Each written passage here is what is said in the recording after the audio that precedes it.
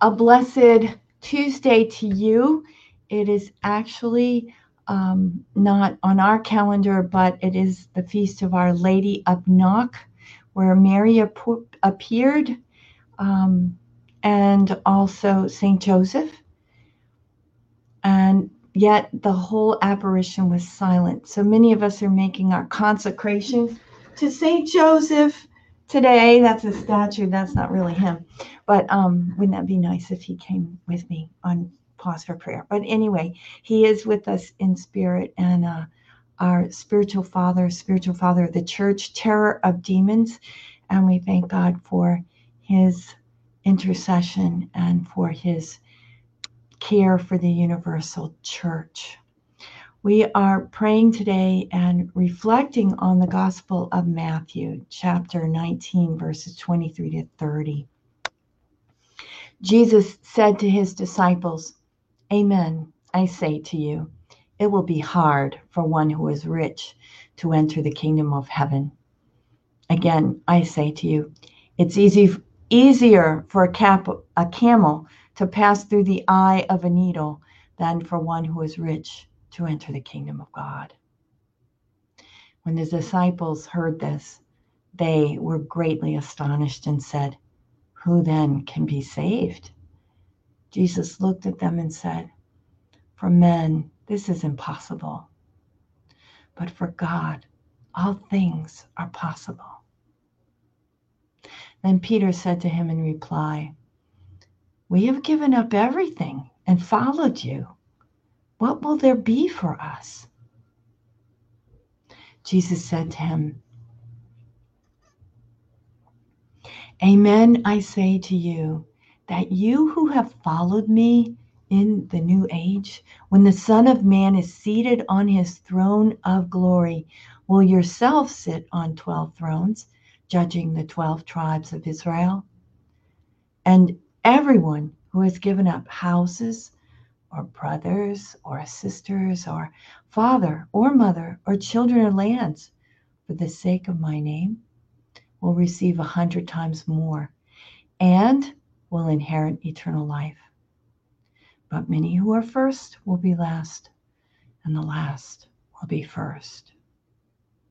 The Gospel of the Lord. Praise to you, Lord Jesus Christ. Well, Peter asked a great question. We've given up everything and followed you. What will there be for us? Eternal life. If you get a better offer, take it, but you won't. And we rejoice in Jesus, who died and gave his life for us, that we might live forever. Forever. We can't even fathom forever. You know, we think 100 years old is old, and it is for us. But in comparison to eternity, spring chicken. In the meantime, the Lord loves us and shows us the way and teaches us. And yes, there is that 100-fold for us who have followed him, who have given up this, houses or brothers or sisters or father or mother or children or lands for the sake of his name.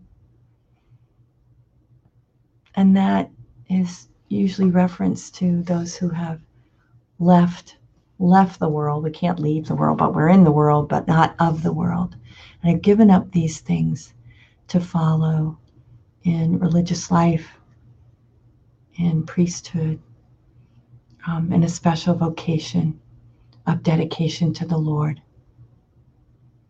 In the meantime, we are signs and witnesses to eternal life, to the kingdom of heaven that Jesus brought into existence, that he ushered in. That is a place of wisdom, a place where worldly wisdom is turned upside down, and where we live of true wisdom. And we know that the Lord will reward even those who have given just a cup of water to his little ones. How much he has in store for us. We who have believed him, who continue to follow him, and who ask for the grace to persevere. We know we are his little ones. We know we're just creatures. We know we fail. We know we don't always take the high road, but we ask his mercy, and he gives us his mercy so that we can get up and try once again. We love him. We adore him. We follow him.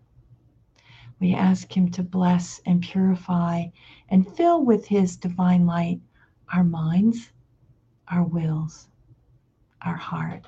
May he be our strength. May he fill our affections with what he loves, so that we may be more and more like unto God our Father. We pray our morning offering.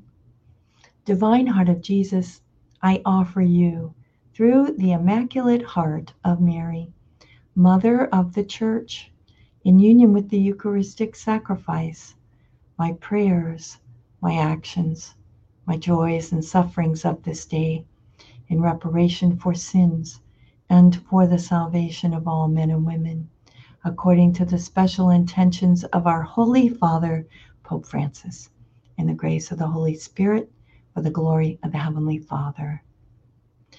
And we pray for vocations. O Jesus, eternal shepherd of our souls, send good laborers into your harvest.